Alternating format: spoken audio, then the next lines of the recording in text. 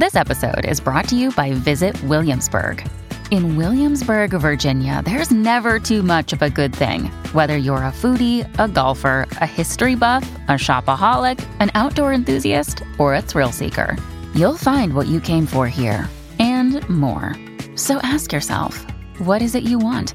Discover Williamsburg and plan your trip at visitwilliamsburg.com. This podcast is intended for mature audiences. Listener discretion is advised.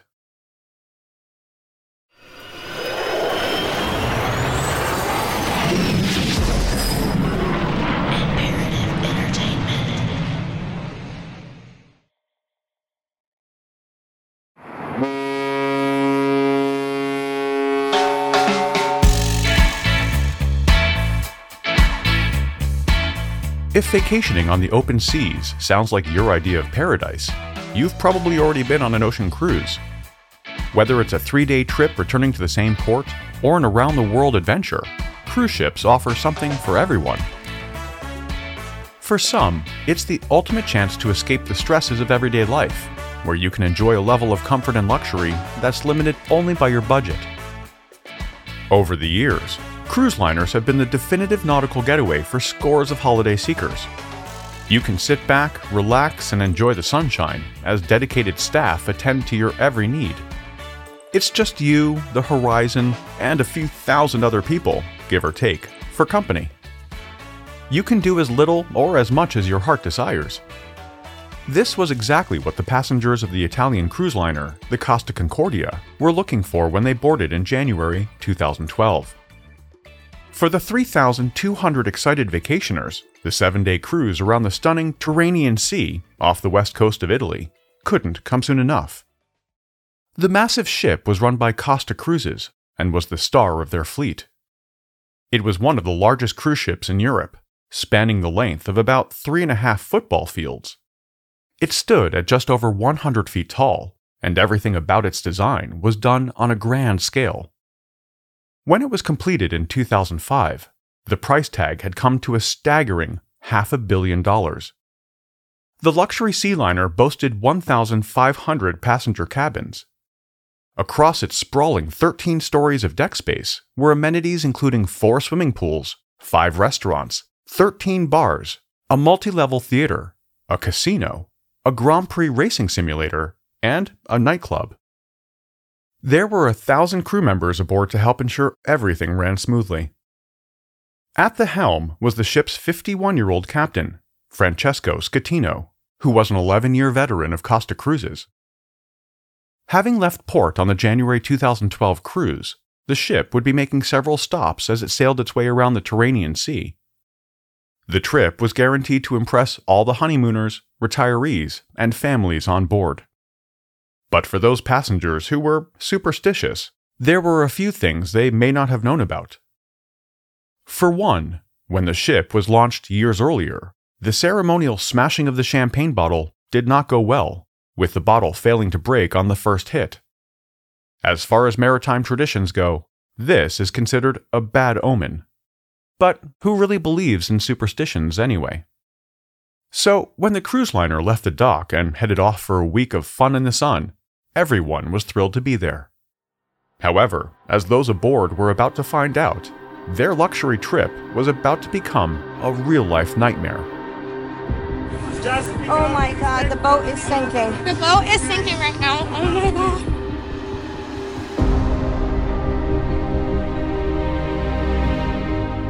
My name is Eric Crosby. Welcome to True.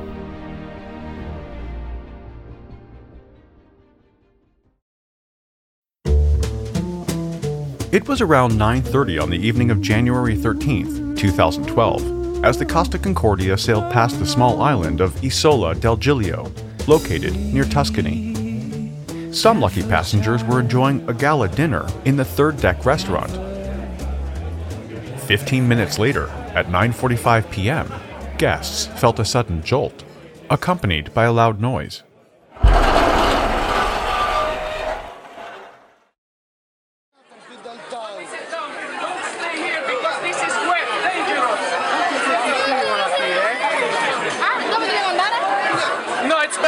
sit down. Sit down. Sit down. Yes.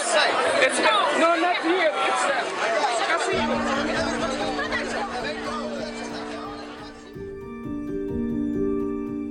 In the fancy third-deck restaurant, dishes, cutlery, and drinks went flying. The force of the impact was enough to knock passengers to the floor. The massive cruise liner shook violently as shocked diners struggled to their feet. Clearly, something major had happened to the ship, but if they were looking to the waitstaff for answers, they were not going to find any. The crew did their best to minimize any panic by telling passengers everything was under control. It was obvious, however, that everything was not all right. The Costa Concordia was lurching heavily to one side. It didn't take long before an announcement came over the ship's PA system. The message advised that the incident was simply an electrical failure and that the issue was being fixed. We're currently in a blackout as we've experienced electrical failure. At this point, the situation is under control, and I'll give you further information as it becomes available. As the boat continued to lean to one side, it didn't take an expert to know this was not an electrical problem. The announcement was a lie, and passengers knew it. Minutes after the impact, there was a complete blackout as the ship lost all power. Meanwhile, crew in the engine room had discovered the source of the problem. The ship had collided with a rock on the sea floor that left a 230-foot gash in the hull. Water was pouring in, flooding the engines, which cut off the power supply. The massive ship was now drifting.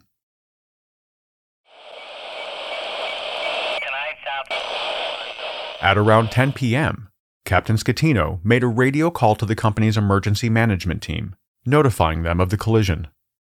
But he was evasive and failed to fully explain what had occurred or how it happened. When he did finally provide further details, he downplayed the seriousness of the situation. Another officer on the bridge alerted the Italian Coast Guard, but also limited the story to a problem with the generators. When the Costa Concordia was built, safety regulations required a design that could survive 2 adjacent compartments being flooded. Similar to the Titanic over 100 years earlier, in this case, the damage far exceeded the safety measures. The Italian cruise liner had sustained critical breaches to 3 compartments, as well as the engine room.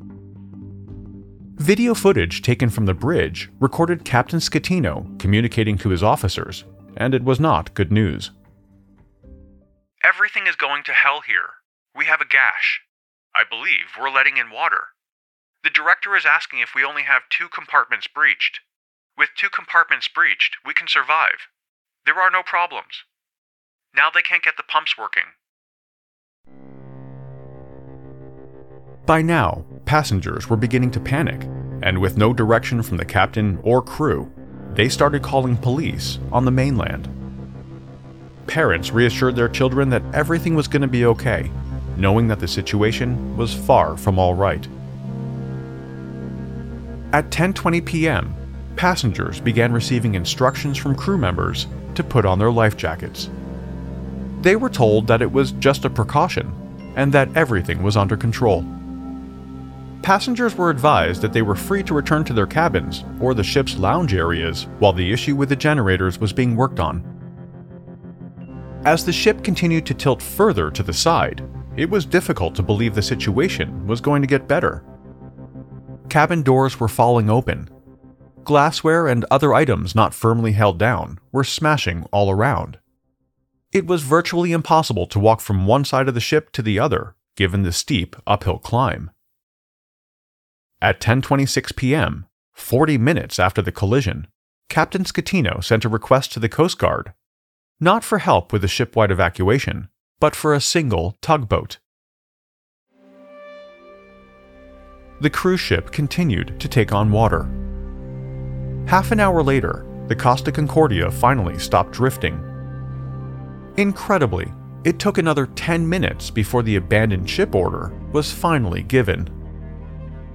More than an hour after the impact, passengers were instructed to assemble on Deck 4, which operated as the lifeboat station. If anyone still thought this was some kind of electrical problem, this is when the reality of the situation became clear. Ship-wide panic, confusion, and chaos ensued. Hope quickly turned to fear, and in the darkness, people began screaming.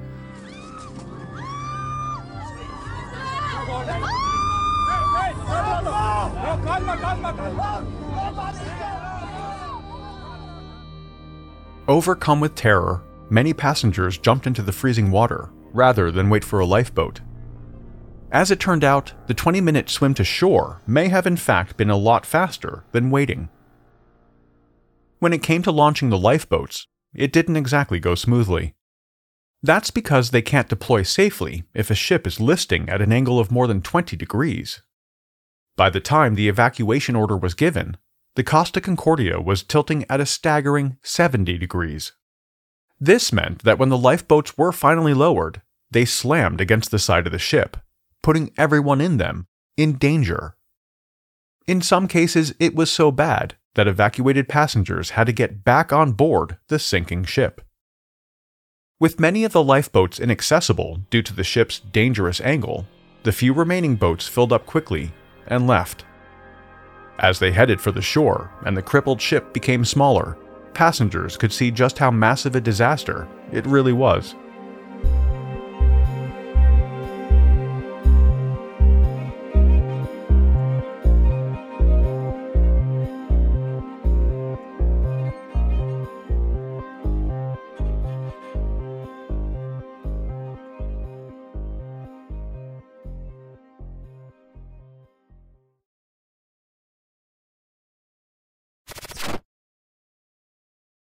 Afford Anything talks about how to avoid common pitfalls, how to refine your mental models, and how to think about how to think. Paula, while certainly you can mess up on $1 million a year, it is far less likely than it is on $30,000 a year. Right. I would meet wonderful people that were struggling with a budget that was super tight. It was 100% you need to make more money. Make smarter choices and build a better life. Afford Anything, wherever you listen.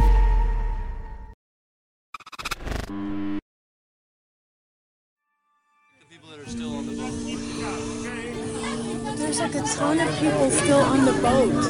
Look at all those people in the front. Oh my God, heaven. Get us on land! Can you please take us on land? Hundreds of passengers remained stranded on the now wrecked luxury cruise liner. The shouts and screams of those on board were mixed with the horrific noise of metal tearing apart underneath the water as the ship continued to list further. Stranded passengers began phoning their loved ones, believing they would never make it off the boat alive as the water continued to rise. The Coast Guard scrambled 2 rescue helicopters, but it took them almost an hour to arrive at the site. When they saw the extent of the disaster, the pilots were in disbelief. Going on reports from Captain Scatino and his bridge crew, they were expecting to see a cruise ship in distress, but nothing remotely close to what they found. By the time they arrived at 11:30 p.m., the nearly 1,000-foot-long Costa Concordia was on its side and almost entirely submerged in the water. The remaining passengers had no choice but to climb down a rope ladder dangling along the bow, where they were met by Italian Coast Guard, Navy, and Air Force helicopters. At 1:46 a.m., the Coast Guard attempted to contact Captain Scatino, assuming he was still on board coordinating the evacuation effort. Repeated attempts to locate him failed until rescuers discovered that he was not on the ship. In fact, the captain had left the ship hours earlier, in one of the lifeboats, before any of his passengers. Outraged, the Coast Guard radioed Captain Scatino and ordered him to return to the ship to manage the evacuation. As Scatino tried justifying why he couldn't return, the Coast Guard angrily demanded that he comply immediately. But he didn't. Instead, the moment he hit shore, Francesco Scatino grabbed a taxi to a nearby hotel. It was here that he would later tell Italian news reporters that, in keeping with his responsibility as captain, He was the last off the ship. He also said that while he wasn't exactly sure, he was pretty confident that all passengers had been rescued. He was wrong.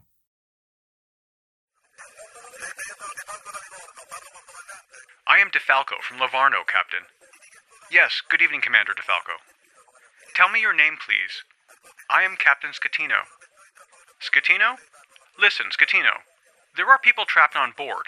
Now, you go with your rescue boat under the ship's starboard bow. There is a rope ladder. You get on that rope ladder and go aboard the ship and tell me how many people are in there. Is that clear? I'm recording this conversation, Captain Scatino. Listen, some people are coming down by that rope ladder. Now you go back to that rope ladder, you climb on that ship, and tell me how many people are there and what they have on board. Got it? Is that clear? You tell me if there are any children, women, or people who need assistance. Is that clear? Do you want to go home, Scatino? It's dark, so you want to go home? Go up to the bow of the ship and tell me what can be done. How many people are there, and what they need. Now!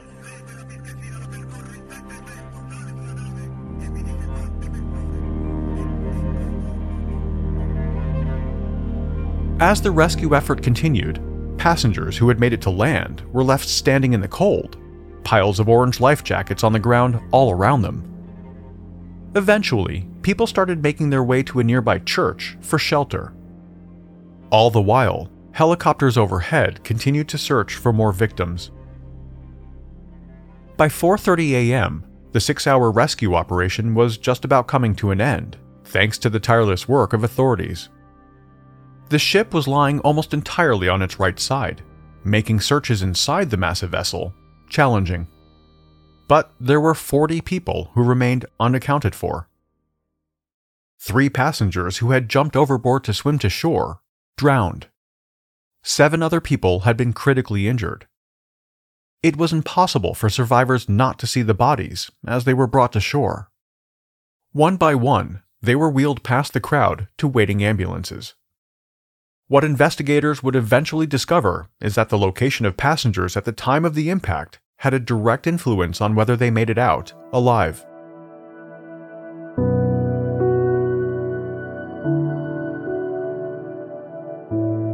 As dawn broke, rescuers, including divers, continued to coordinate a search of underwater sections of the ship. Above the waterline, a couple on their honeymoon had somehow slept through the entire catastrophe, and were thankfully found safe, still in their cabin. A crew member was also found alive and taken to safety. As the sea became choppy, on the side of the ship, now its top deck, a rescue team slowly hauled out someone stuck inside. 2 days trapped, with a broken leg. Back on shore, Italian authorities, officials from Costa Cruises, and the media were all trying to figure out what caused the collision. It was quickly revealed that when the ship struck the reef, it was sailing dangerously close to the coastline. Authorities were also learning more about the early stages of the evacuation effort, if you can call it that. With so many first-hand accounts of gross negligence and dereliction of duty by senior officers, it didn't take long before Captain Scatino and his second-in-command were taken into custody. They were both held on suspicion of manslaughter. The man at the centre of the investigation into the Italian cruise ship disaster, Captain Francesco Scatino, is under house arrest after appearing in court. He's widely blamed for the incident and faces possible manslaughter charges, along with being accused of abandoning ship before all his passengers and crew scrambled to safety. But his lawyer is mounting a robust defence. Rivendicando quello che è stato The captain claims he controlled the boat after the impact. In his opinion, and it's not only his opinion, the way he acted contributed to saving hundreds or even thousands of human lives. The Carnival Corporation, which jointly owned Costa Cruises, announced that it would conduct an internal investigation. According to reports, there were concerns that the Costa Concordia had failed to comply with 2 major requirements, rules that apply to all international cruise ships.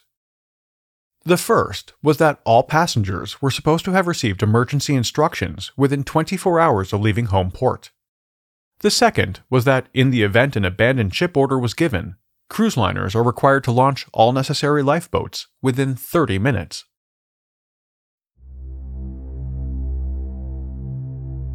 Rescue divers continued to search the wreck for those who remained missing. Poor visibility and difficult weather hampered search efforts, which had to be suspended on numerous occasions. Rescuers also had the added problem of the instability of the ship, which posed a significant safety risk. Because there was nothing supporting the ship's weight, there was the real possibility the wreck could slide deeper into the water. When it was over, the bodies of 27 passengers and 5 crew members were recovered. Another person was later added to the list when a member of the rescue team died after badly cutting his leg on the ship's torn metal. 64 other passengers and crew were injured. Costa Cruises offered surviving passengers around $13,000 per person as compensation for the accident. They also compensated surviving crew members. As well as the company's internal review, the European Maritime Safety Agency pursued their own investigation to establish whether any of the crew or Costa Cruise management were criminally liable. As more details emerged, it became clear that the collision was due solely to human error. The ship's planned route revealed that when it struck the reef, it had deviated from the original course. But why? There was nothing to suggest Captain Scatino had been under the influence of drugs or alcohol. So, what went wrong? It was revealed in court that at 9 p.m., the captain and his officers arrived at one of the restaurants on Deck 3 for a gala dinner. After mingling with passengers for a while, Captain Scatino returned to the bridge. But he was not alone. According to reports, the prosecution alleged that the captain's mind wasn't exactly on the job at hand. His girlfriend, a dancer from Moldova, had not only come aboard the ship as a non-paying passenger, but was on the bridge at the time of the impact. Captain Scatino insisted that he was instructed by senior management on shore to perform what's known as a sail-by. The cruise ship had done the maneuver during a previous run along the same route. A sail-by is where a maritime vessel sails as close to the shoreline as possible as a salute to the residents.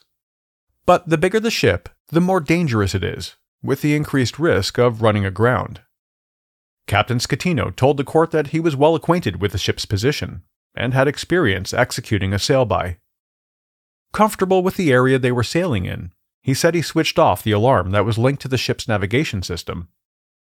The rocky underwater outcrop they ran into, he claimed, was not on his map. Then there was the matter of failing to communicate the extent of the situation with maritime authorities. The fact that the captain had abandoned ship before the passengers had been rescued didn't help his case either. His actions were downright scandalous and ultimately a PR disaster for the cruise line. The court also heard from passengers that the crew failed to provide adequate assistance. Survivors also stated that if they had followed initial instructions to stay in their cabins, there was no question they would have drowned.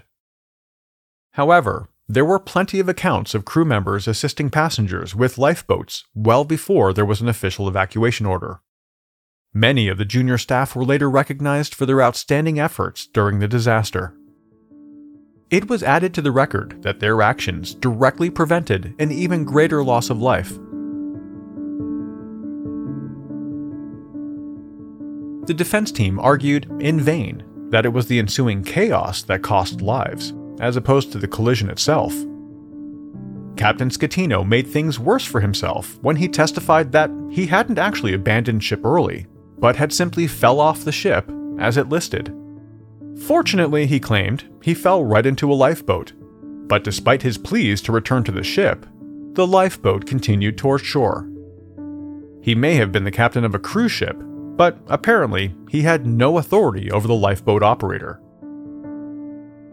His extremely weak explanations failed to sway the court. In early 2015, he was convicted and sentenced to 16 years in prison after pleading guilty to manslaughter. He was held responsible for causing the collision, abandoning ship, and obstructing the investigation. But the former captain was not alone. 2 years earlier, in July 2015, 5 people, including senior members of the Costa Cruises management team, were convicted on charges of negligence and manslaughter. The cruise company itself, Costa Cruises, and the Carnival Corporation somehow managed to avoid any criminal liability. As far as the insurance company was concerned, the Costa Concordia luxury cruise liner was a total write-off. The damage to the ship was significant enough, but the environmental impact of the accident was still being calculated. When the ship sank, there was around 2,400 tons of fuel on board, enough to fill a decent-sized oil tanker. The longer the wreck stayed on the reef, the greater the risk of a massive spill. Once the defueling operation was completed, the ship was lifted upright and towed to a salvage yard to be dismantled. According to reports, 2 more bodies were found once the ship was drained, but this has been repeatedly denied by the salvage companies. With the Costa Concordia reduced to nothing more than a memory, it was time for survivors and families of those who died to try and move forward. The entirely avoidable disaster had cost dozens of lives, and, in the end, an estimated $2 billion to clean up. If there was anything positive to come out of the devastating events of that fateful day in January 2012, it's that safety and evacuation procedures for cruise liners were tightened. The industry now requires all cruise ships to conduct emergency drills before leaving every port, and all routes must receive approval prior to departure. Also, no one but senior officers are permitted on the bridge under any circumstances. Shortly after the deadly shipwreck, the Italian government banned large cruise liners from conducting the so-called sail-by maneuver. Despite the proven risks, public calls for this type of nautical performance to be reinstated continued long after the Costa Concordia was removed from the seabed.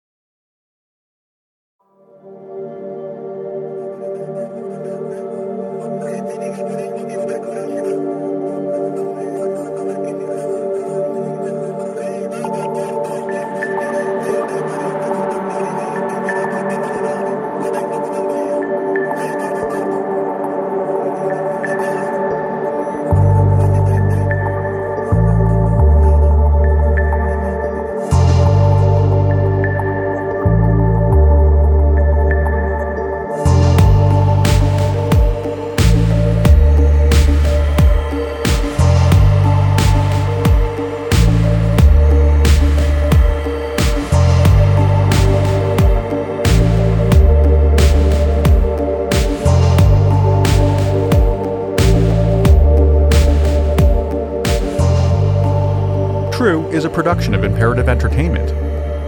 This episode of True was researched and written by Gemma Harris. The executive producer is Jason Hoke of Imperative Entertainment. The cover art and design were created by Jenna Sullivan. True was created and is produced by me. Have any comments or questions? Email us at podcasts@imperativeentertainment.com. As always, a huge thanks for listening and for your amazing reviews and ratings. I'll be back next week with another episode.